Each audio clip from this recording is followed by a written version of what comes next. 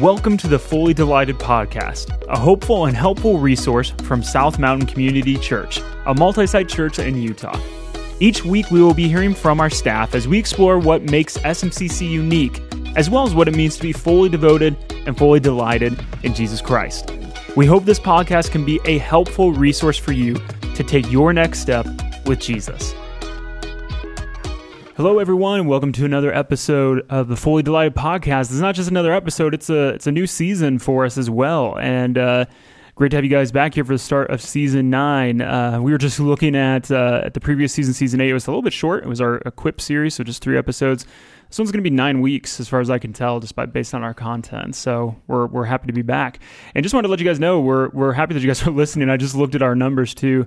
From Spotify and Apple Podcasts. It's cool. We got over 25,000 downloads now. So just a lot of people that are listening, and you guys are sharing and appreciate that. Got Pastor Eric and Pastor Trevor with me here, which seems to be the new norm for the podcast. You said this is ninth season. Is that right? 9th season. Man, yeah. that puts us in the ballpark with Seinfeld and the Beatles. Yeah. Wow. Maybe we should go out on top, I guess. I don't know. Yeah. We'll see. No, it's good to be back. And if you're wondering, well, where have you been?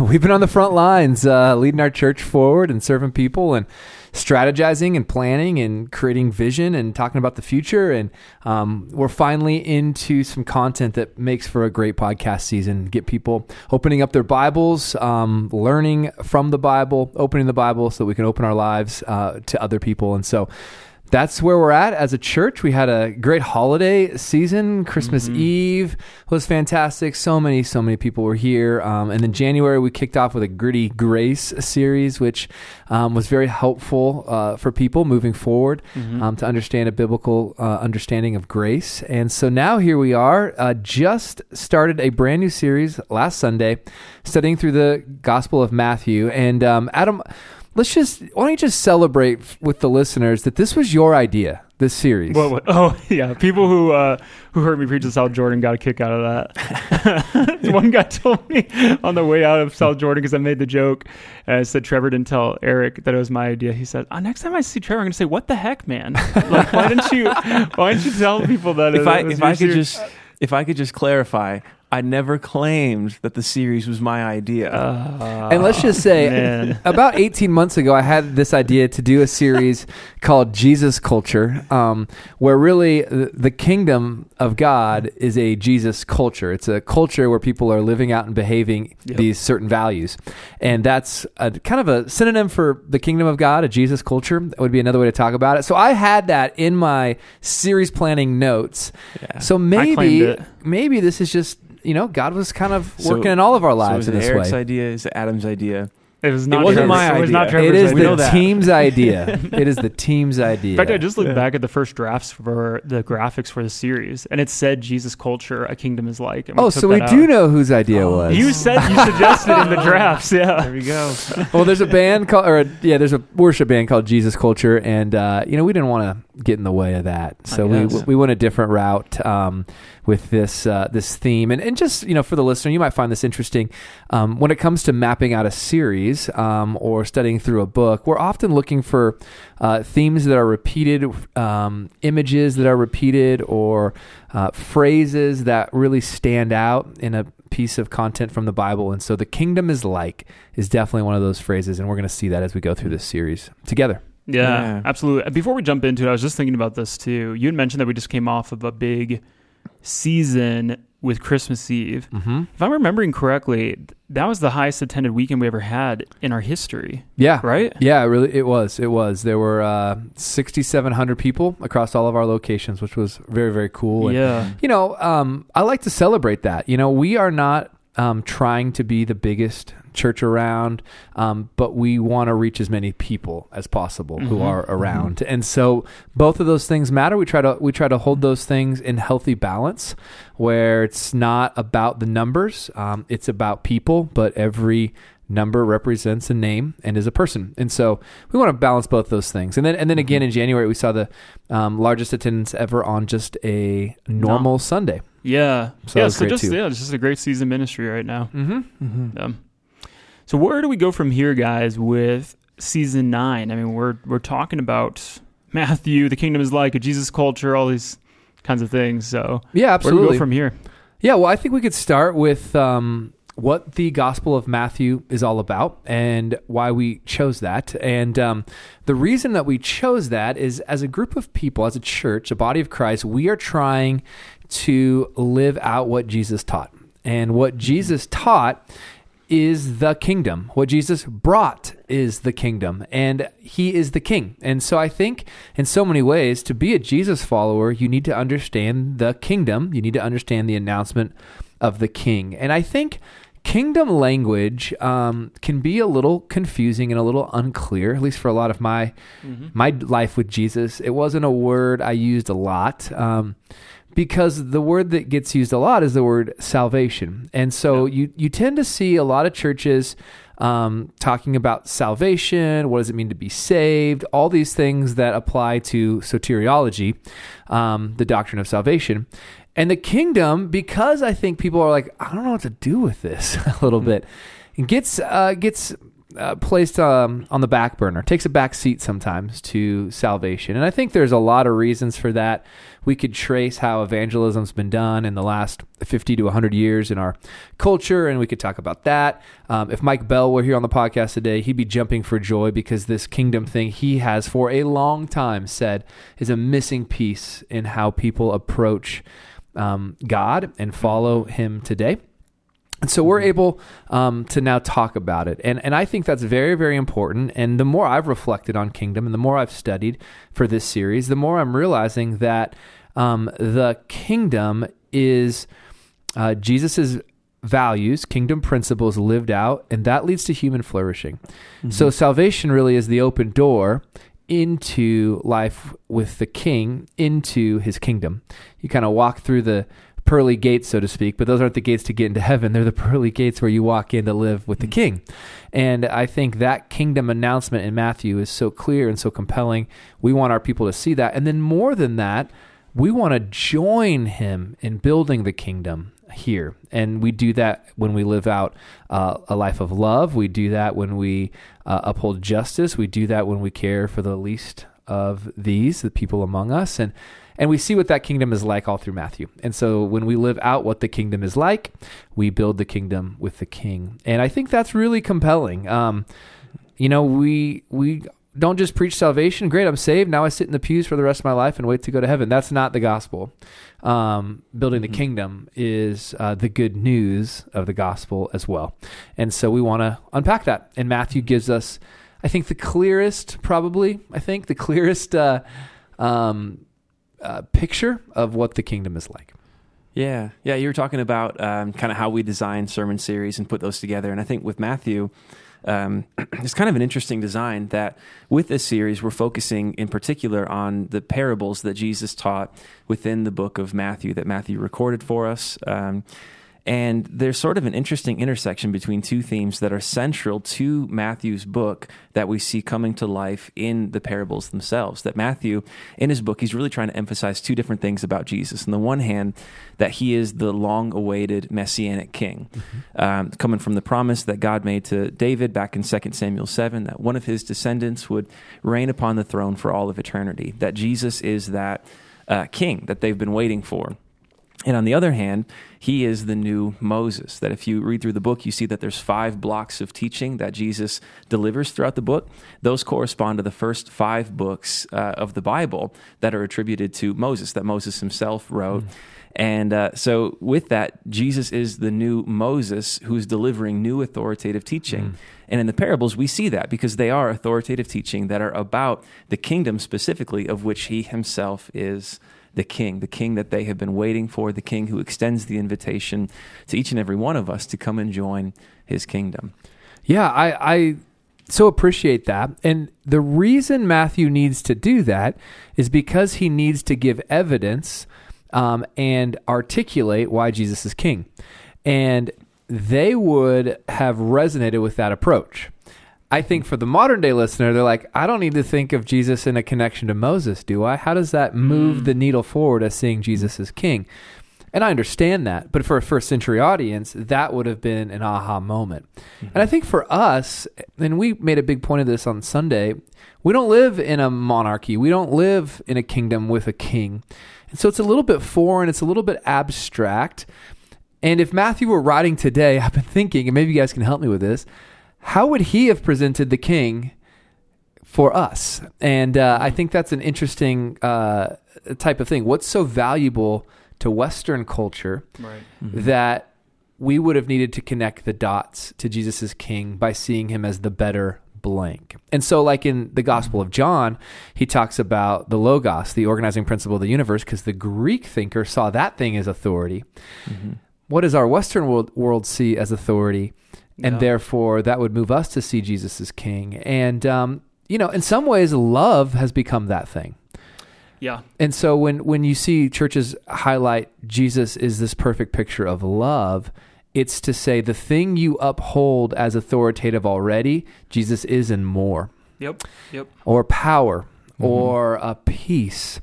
And so you see people, or you see churches preach on those topics, because those are the things that are most important and authoritative, and we want you to see that Jesus is that and so much more. And so I think helping the listener see that Matthew is doing that with Moses is brilliant and beautiful, because it helps us see, okay, that culture needed to hear it like this. We need to hear it like this. Yeah, I think that's a great way to think about it. I think it's kind of I'm kind of racking my brain to think about in Western culture what maybe the political power would be. There's one side of it, and then you talked about the Logos, which was the Greek philosophy per se. I think on that side of it, if we were to go relate to the Greeks, it could be like, it sounds funny, but like science. Like I think in Western culture, science is a god of sorts, right?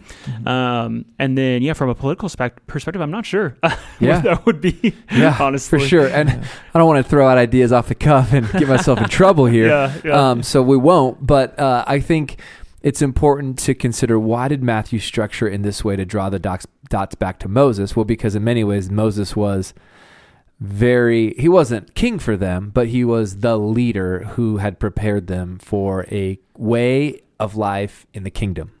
If that makes sense. Yeah, absolutely. I think one could be justice, right? That I think broadly, societally, you can see that that there are certain people who feel very strongly about justice, desire justice in a variety of different ways, and yet when justice becomes your God, the thing that is your ultimate authority, you lose any opportunity to actually extend grace or forgiveness to anyone. And even the grounding of justice begins to lose itself, whereas Jesus gives us a justice that offers grace, offers forgiveness, and at the same time still takes it very seriously.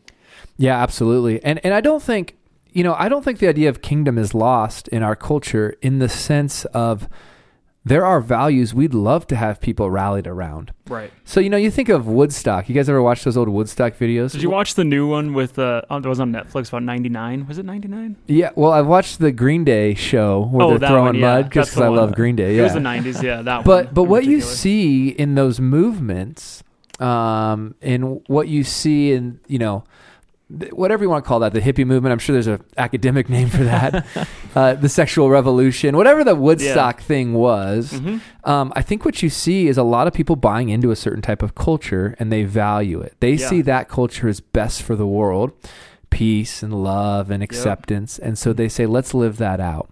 So you have a lot of people living that out. And I think what we're trying to do with the kingdom is like is to say, if Jesus truly is king and he's announcing what his kingdom is like, we want to live that out. Yeah. And so we're not, creating a new Woodstock. We're not, becoming hippies, but the kingdom is a countercultural movement to our current culture today. And we want to live out that kingdom. And so I think it's really compelling for people who have been like, so it's just Jesus saves me, my sins are gone, and I go up to heaven someday. Man, that doesn't seem like a compelling life. That's not the whole picture. Right. The whole picture is that we then go and build the kingdom with the king.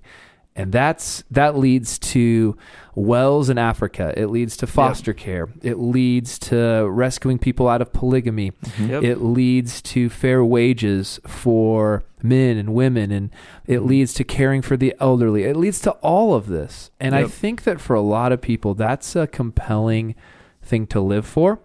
And Jesus brought that. Yeah, and that's the thing that I think, at different times in Christendom have been lost. I think maybe even Christianity in the 90s, even 80s, 90s maybe. It seems like there was a culture around Christianity is all 100% about, are you going to heaven or are you going to hell? It began and ended with that. Yep. But yet the kingdom extends to here on earth now and then also in the future. Yeah. So that truncated gospel of either heaven or hell is just not the whole picture. Right. And if that's what you grew up with and you're not sure Christianity is for you, I don't blame you one bit.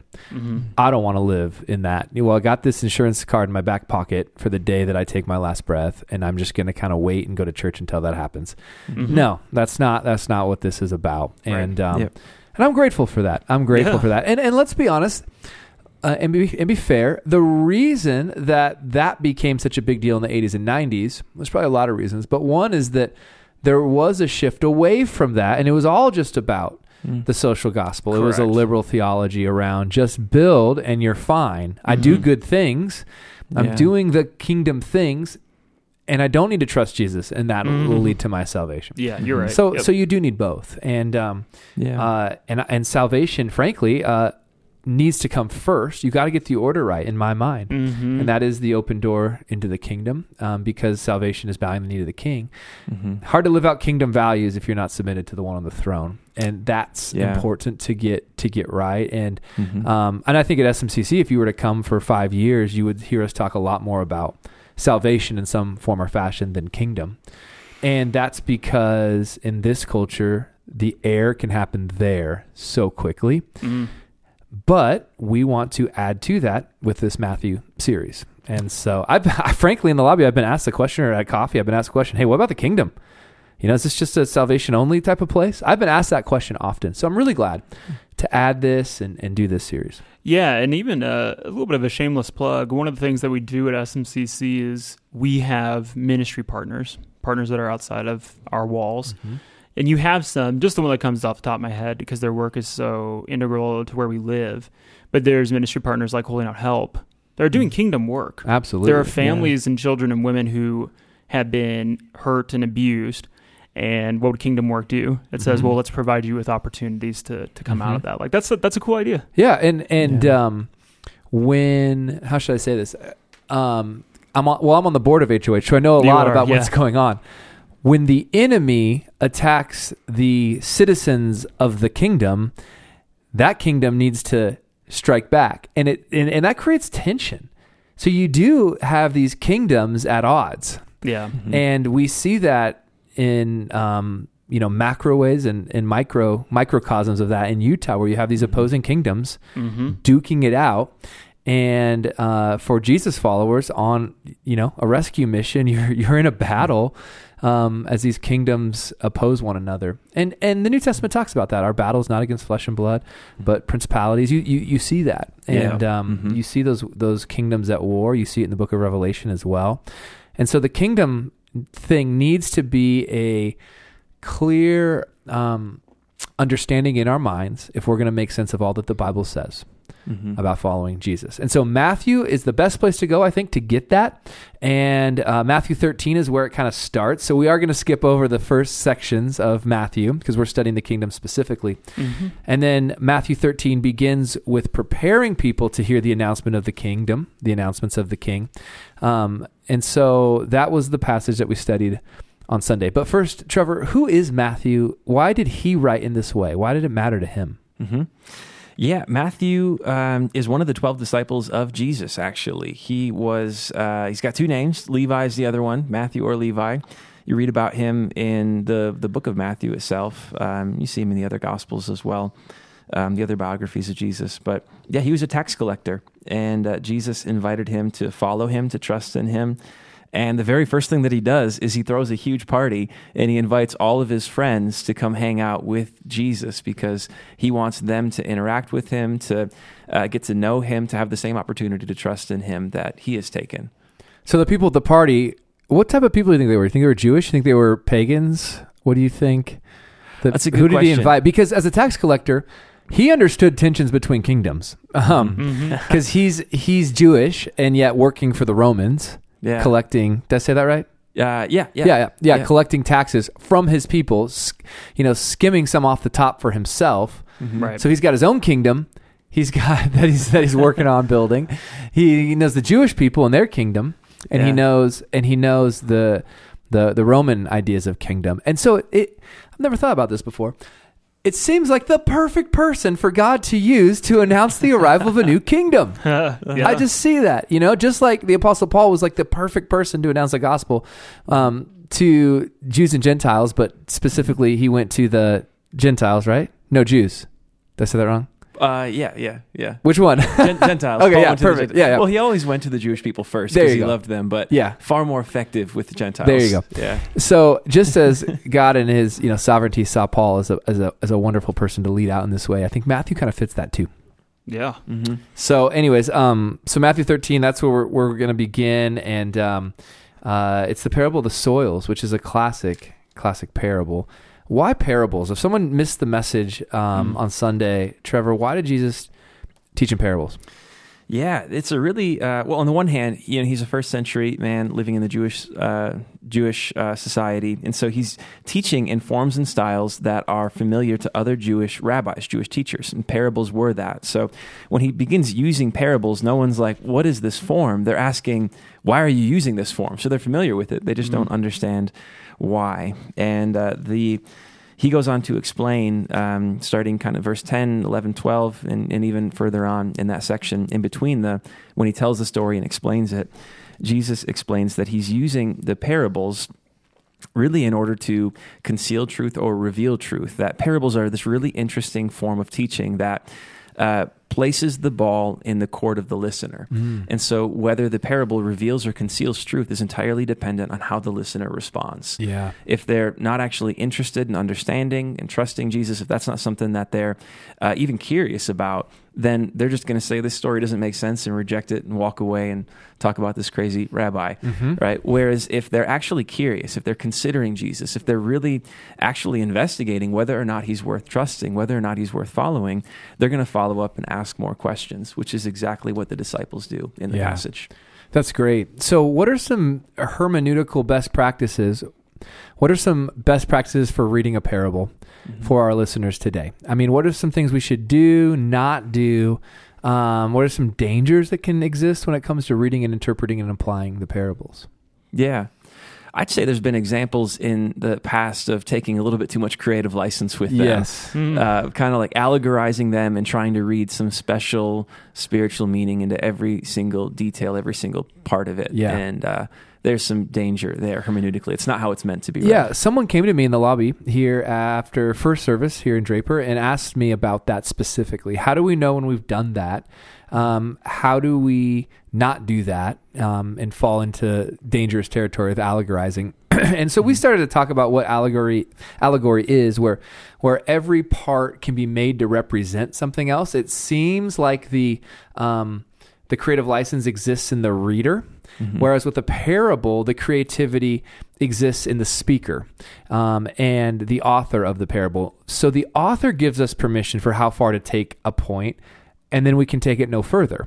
Yeah. So we submit ourselves to what the author was saying or the speaker was saying. We don't get to read into it. Now, in churches today, and this is a major problem in preaching, I see it a lot, is preachers will say, they'll take a story like David and Goliath and say, well, you know what? You have a giant in your life. What's your giant? Do you have any stones in your life that you can throw? Well, now name your stones and throw them.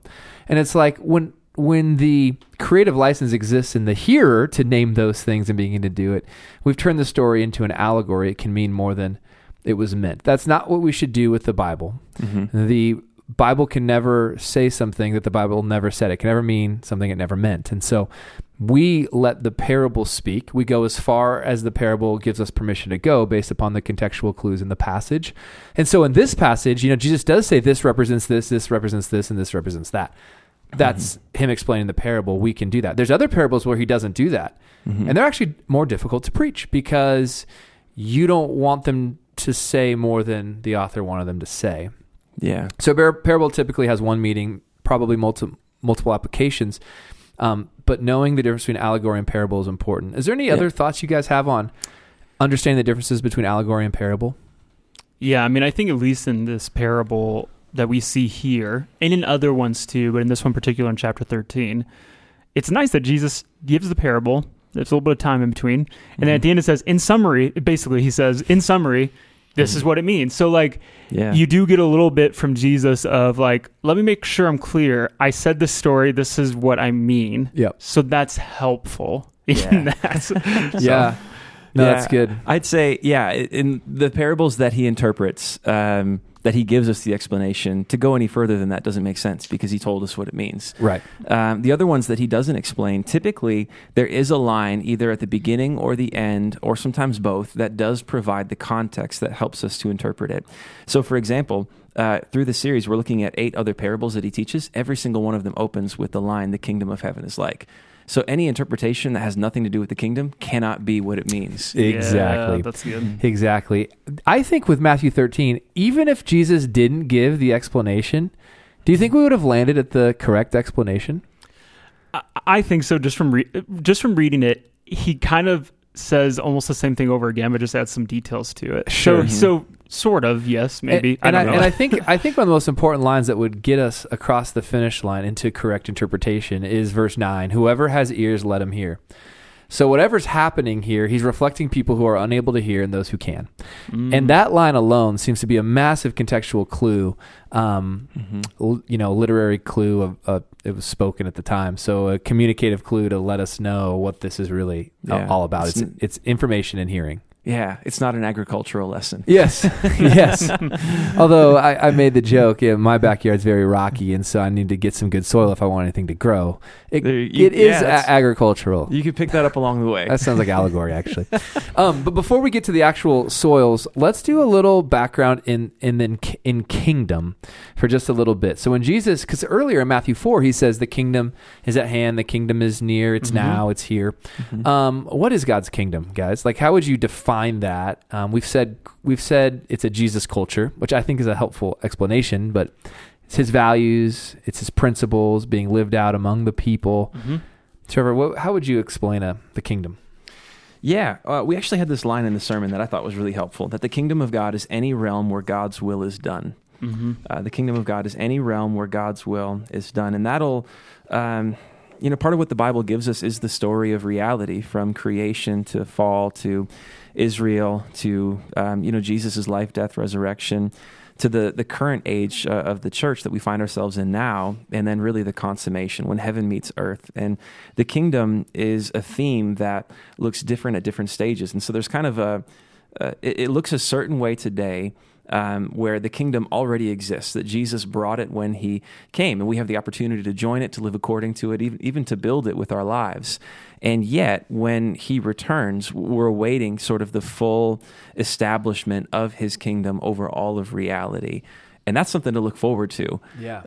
Because the kingdom is what produces human flourishing, and we can experience that here and now, but the fullness of that is definitely something to look forward to. Yeah, I gave out 4 R's in the message that were helpful for me in a kind of 3 understanding. No, I had 4. Oh, I You missed only out. preached 3? I preached 3: a ruler, I have a no rule, and a idea. realm. I have no idea what the 4th one is. I just ruined his punchline. What's it- Oh, what's the it gonna 4th be? one Yeah, what's the 4th is the rain. one?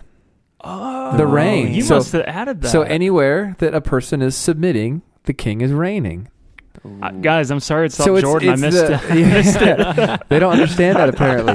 It's the influence of the king is called the reign of the king. It's the influence. So yeah, we said every kingdom has a ruler, the rule, right? The law or the decrees of the king. Yeah. And then there's the realm of the king. So that's the extent to which the power and influence goes, the boundaries of the kingdom, so to speak. And then you have the reign, which is the impact, the influence of said leadership on the people who are submitting. So ruler, rule, realm, and reign. Man. That's the way I talk about the kingdom. It's the 4 R's of the kingdom. Maybe Yeah. that works, right? So question Yeah. for both of you. You got a 5th R? Or? Eric and Adam. Do you have kingdoms? Do you have a kingdom? I used Yes, to. I do. I used to. Well, it's my garage. Everything. My garage is the closest thing. So Carissa says, whatever happens in there, that's yours. All right, I'm the ruler. I guess if she said it, maybe it's just maybe I'm not the ruler. Maybe I'm the magistrate overseeing a section of land. You know, but basically, I'm the ruler of my garage. What I say goes in there. Everything in its place. a place for everything, and everything in its place is very organized. I recently went from a 3-car garage to a 2-car garage. Oh man, had to turn my man card in. But what else? I'm just happy to have a garage. I have as much space in there. Not literally. It feels like as much space as my 3-car because I'm way more organized. So it's produced this new level of organization in me. There you go.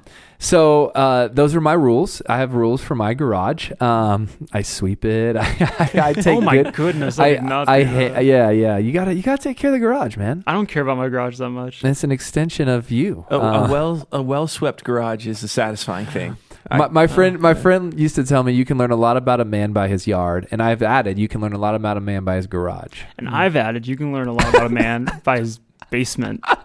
That's what mine represents. I thought you were going to Yeah. insult me. You know what I really think? You can learn a lot about a man by. No, I'm just kidding. And then you have the realm. This is how big my garage is. 2-car. You know, it's 20 by 30 or whatever it is. And then my reign. So when my kids step into the garage and operate the way I want them to, which does not happen often, it could be said that I'm reigning. It's the extent of my influence. So those are my 4 R's about my garage. You have a basement Love for it. that. I have a basement, yeah. Trevor, you have a bookcase for that? I have a table, desk. Yeah, but you have I got your a desk. yeah. Got a desk in corner of our All right. bedroom. It's like 12 square feet. That is now my Domain. dominion. Your dominion, your Yeah. domain. Yeah. Domain is just a synonym for realm. I mean, what? Yeah. Because that gets said a lot. Dominion. Yeah, I think it's Yeah. like boundaries a little bit. Like the domain has a you know, there's some Yeah. parameters around Yep. it. Yep. It's And my realm. So God's domain, he's the maker of all things, is everything, right? Mhm. Yeah. Yeah. And yet in this period in history, he gives humanity the opportunity to either join the kingdom or to not. Yep. Mm-hmm. And that's the now and not yet piece, is that someday he will physically reign on a new heaven and earth, which is not 2 separate places, but a new all things. That's how I understand the expression heavens and earth, or heaven and earth. It's not 2 separate locales. It's a what's called a merism. It's an expression for all things. You know, when you say you looked high and low for your keys, it's an expression of I looked everywhere. So the new heaven and earth is not 2 new places. It's a renewed all things. All things, yep. Yeah. And that's where he'll physically reign. From heaven to earth. Yeah, it's like, yes, exactly. Yeah. It's all things. Yep. I've got actually just a question on this that maybe a listener's thinking of. So we're talking about the kingdom. Mm-hmm. Matthew's recording basically about Jesus.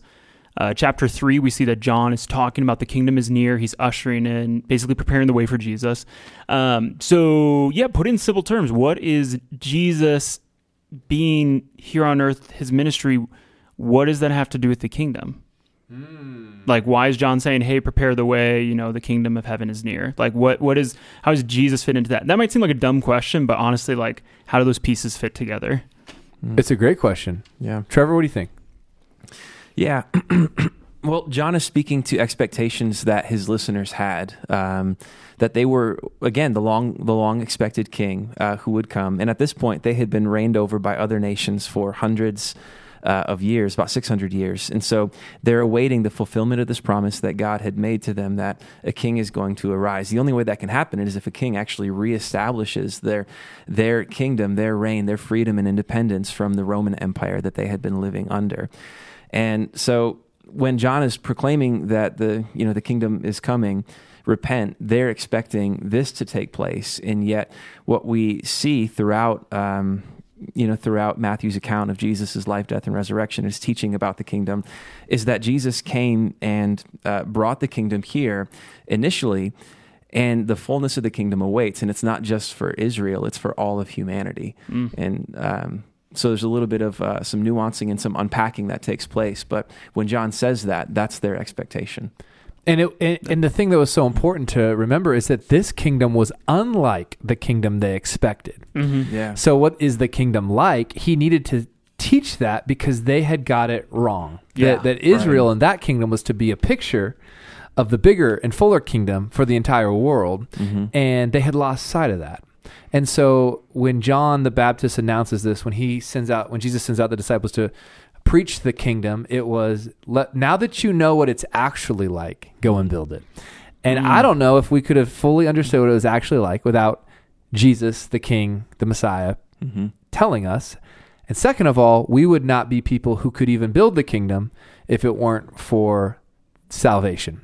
Yeah. I think that's the other piece of it too, is that we need to be changed from the inside out to be people, citizens of the kingdom, who could then build it.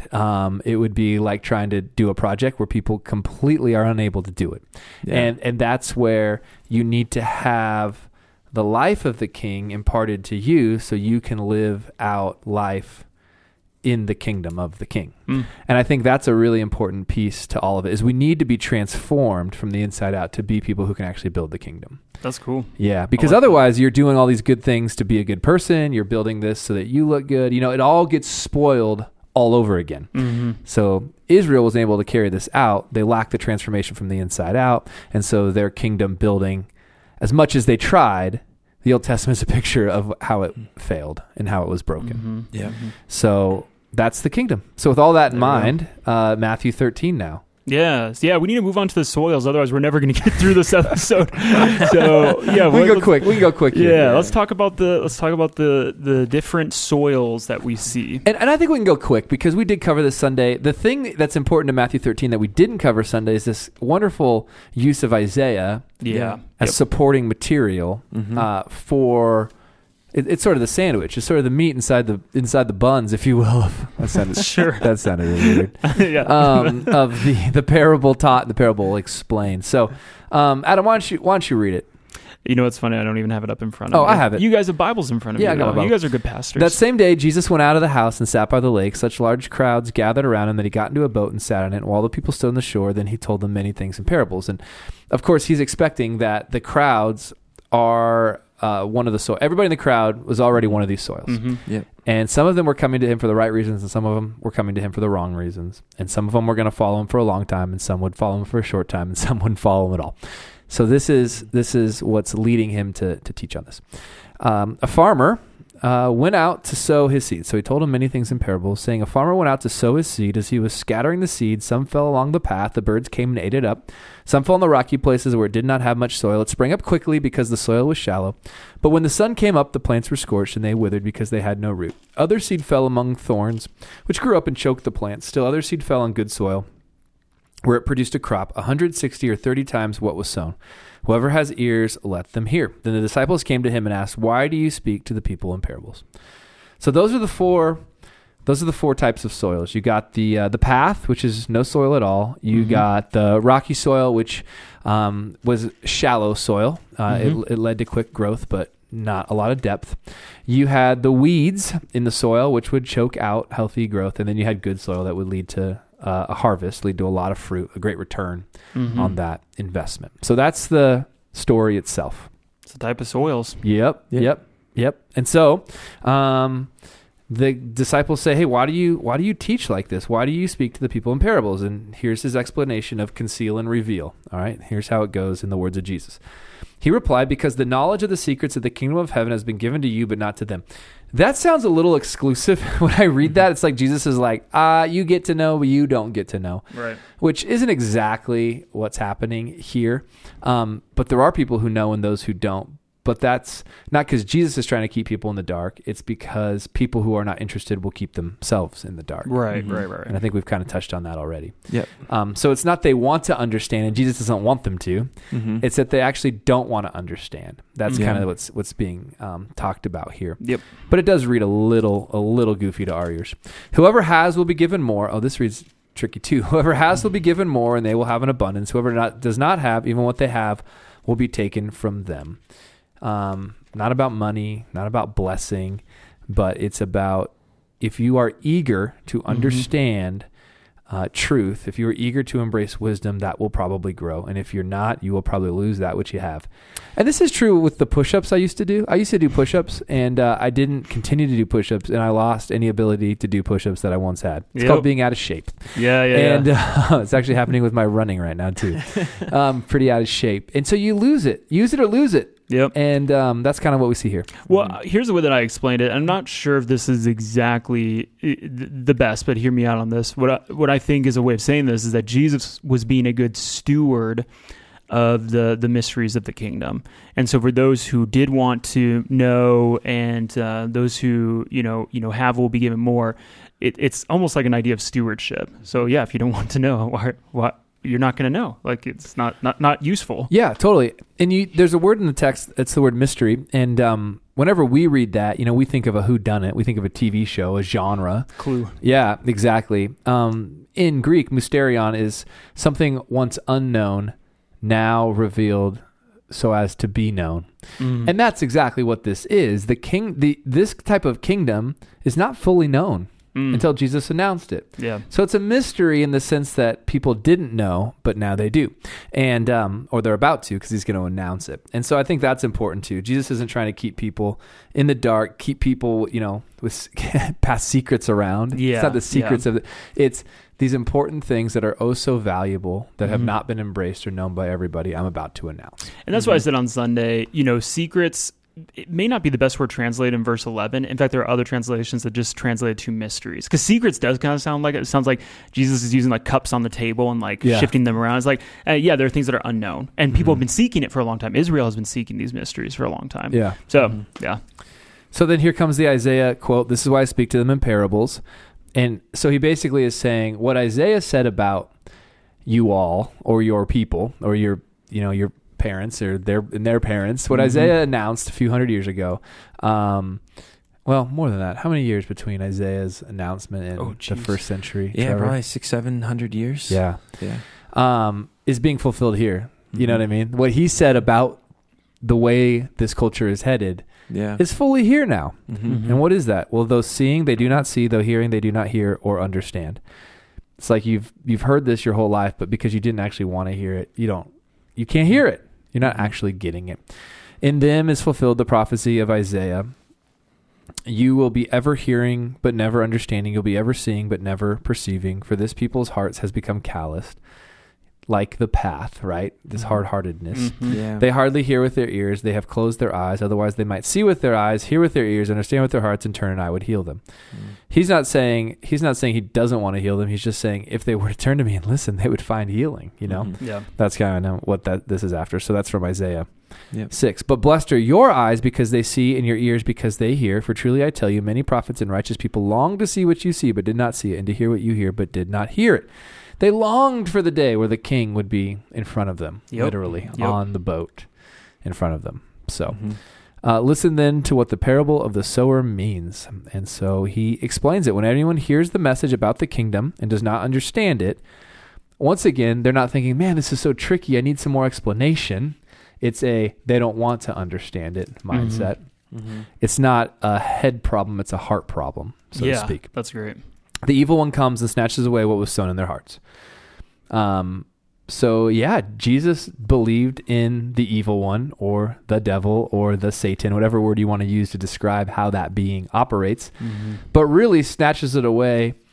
People thinking, man, is he really like coming in and plucking what came into my ears? It's far more of a, you will believe lies, not truth type of scenario. Sure. This is the seed sown along the path. The seed falling on the rocky ground refers to someone who hears the word and at once receives it with joy. But since they have no root, they last only a short time. So they binge, to use just a modern day way of describing this from the sermon. Yep. Bingeanity or binge watching applied to Christianity is like a modern day parable of this parable, so to speak. You know what I mean? There you go. When trouble or persecution comes because of the word, they quickly fall away. The seed falling among the thorns refers to someone who hears the word, but the worries of this life and the deceitfulness of wealth choke the word, making it unfruitful. But the seed falling on good soil refers to someone who hears the word and understands it.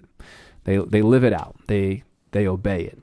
It's an understanding with action, which the lack of understanding includes a lack of action. You know what I'm saying? It's understanding that leads to obedience. Above, it's a lack of understanding represented in disobedience. I'm not going to act on the word. Yeah. This is the one who produces a crop yielding 160 or 30 times what was sown, which would have been an amazing crop, by the way. Yeah, right. That is a great investment. Trevor, when we were preparing for this, you had a great insight as we kind of turned to application and turned to wrap up about these soils in that every person is going to experience some of the same stuff. The question is, where are the roots, right? Yeah. How did you describe that? Yeah. Well, thanks for saying that. Part of it was that it just seems like when you read through Jesus' explanation of the parable, he gives a lot more detail as to the first three soils that don't produce than he does with the soil that does produce, the good soil. And I think what he's trying to get at there, or at least what's available there, is through contrast, you can see that the good soil, it's not that it just has better circumstances. It's not that they don't experience the same things, that there's doubt, that there's lack of understanding in some instances, that there is difficulties that they experience, that the deceitfulness of wealth isn't something that they at times feel frustrated by. I think they go through the same experiences. It's just that they respond to them in a manner that's fundamentally different. And it's with an active trust in Jesus. And so rather than using doubt as an excuse to dismiss Jesus, they allow doubt to lead them on a journey to truth, which produces a greater trust in Jesus. With the difficulties, rather than binging on Jesus in the hopes that if I do all these things, he'll take away the difficulties, he'll fix the broken things in my life. The trust is more in alignment with what Jesus actually invites us to trust him with. Not that he'll remove every broken thing from our life, but that he'll be with us in the midst of the brokenness. That he sustains us, that he even allows us to experience joy and peace even in the midst of the aches and pains of life. And then lastly, I think when it comes to the worries of this life and the deceitfulness of wealth, I think the worries of this life can have to do with sometimes trusting Jesus, especially in our context here. People lose friendships, they lose relationships. Sometimes they're even sort of like estranged from family because of that decision. And I think that plays into it. I think at times it can be wanting to have a certain life and not being able to attain it financially, and being so frustrated by that, and living in really this place where you're believing the lie that if I had more money, I could have the life I wanted, and then I would have joy, then I'd have peace. And living in that place, that's really believing the deceitfulness of wealth, which produces so much frustration.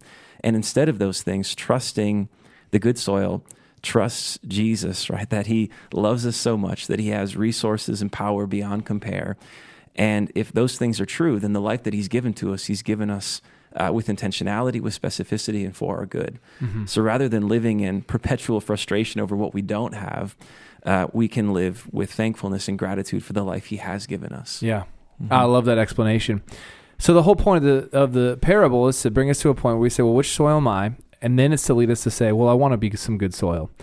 So how do we cultivate good soil in our lives? How do we become good soil? What do we do with this now? Guys, what are some ways that we really till up the soil of our own lives so that God's word can set in, so that our obedience in him can grow deep roots, so that we can produce this crop of 160 or 30 times what we expected, a life of incredible influence and impact that we didn't see coming. So how do we do that? One that comes to mind that we had in our notes for Sunday that I thought was just great was the comparison between religion and the gospel. So a lot of times I think we can get hung up and maybe are more comfortable with religion, which says I need to try harder. And man, that's not good for tilling up the soil. But seeing better is what the gospel asks us to do. And that asks us to be in awe of who God is and to understand the gift of grace that he's given us in light of who we are and the sinfulness that we have. So that's one, just right off the top. Yeah, totally. We till up the soil when we put ourselves in places and spaces where we can see him better. And sometimes so showing up on Sunday is part of being good soil.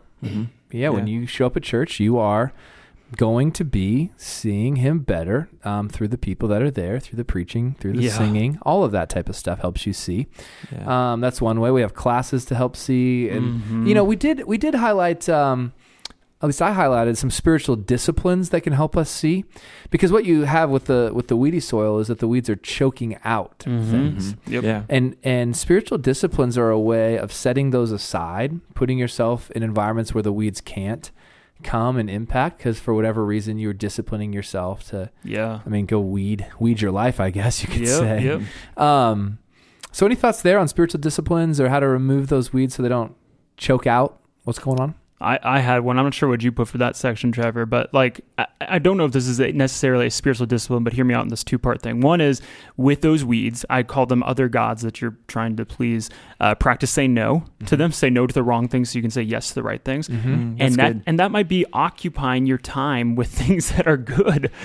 Saying I'm going to say yes to this good thing, so I have to say no to this other thing. So that might be serving on a team where I'm investing my time into loving others and loving God more. So when I've said yes to that, I kind of have to say no to maybe some of these other things. Right. I'm not sure that's a spiritual discipline per se, but it is a good practice to do. Yeah. Yeah, I think because that one calls out even the deceitfulness of wealth. I think giving is really one important spiritual discipline because it same thing that you're saying, Adam. It kind of chokes out the parts of you that want to believe the lie, and instead it helps you to really practice gratitude for what you do have, and even use your money in a way. You make your money serve God in that way. Yeah. It's a servant to you. You're not a servant for it. Mm-hmm. You know, I talked about a unique one. I talked about fasting because when you fast, you're really going without the thing that could choke out the health in your relationship with Jesus. And so whatever that fasting might be, when you're saying, I don't need this right now, you're saying, you're literally pruning the weed or pulling the weed out of your life. And so, or that social media choking out your time with Jesus, as you're going to go without that, or even food or whatever you might go without from, it's a way to say, hey, purposely I'm telling myself, I don't need this. I don't need this right now. And and it can till up the soil. And it can be valuable. That's good. And of course, there are wrong ways to fast. There are legalistic ways to go about this. That's not what we're talking about. We're talking about in the healthiest sense. Fasting is going without to prevent it from choking out the fruit in your life and your focus on Jesus. So that was one that we talked about. So that's it. We want to be good soil, guys. And so we want to put ourselves in places where we see Jesus for who he is, and then that can begin to till up the soil. Absolutely. We filled up quite the podcast episode. So we'll have to go ahead and sign off, but we're so glad that you spent this time with us, and we'll be back next week for week 2. Throughout the series of The Kingdom is Like, we will have episodes for you. So Trevor, Eric, thank you for being here. Listeners, thank you for spending time with us, and we'll see you again next week. Thanks again for joining us for the Fully Delighted podcast. If you enjoyed this hopeful and helpful resource, we'd love to have you leave us a review or share an episode with a friend. For more information about SMCC, please visit us at our website at smccutah.org. Thank you for trusting us with your time, and we look forward to having you back again soon.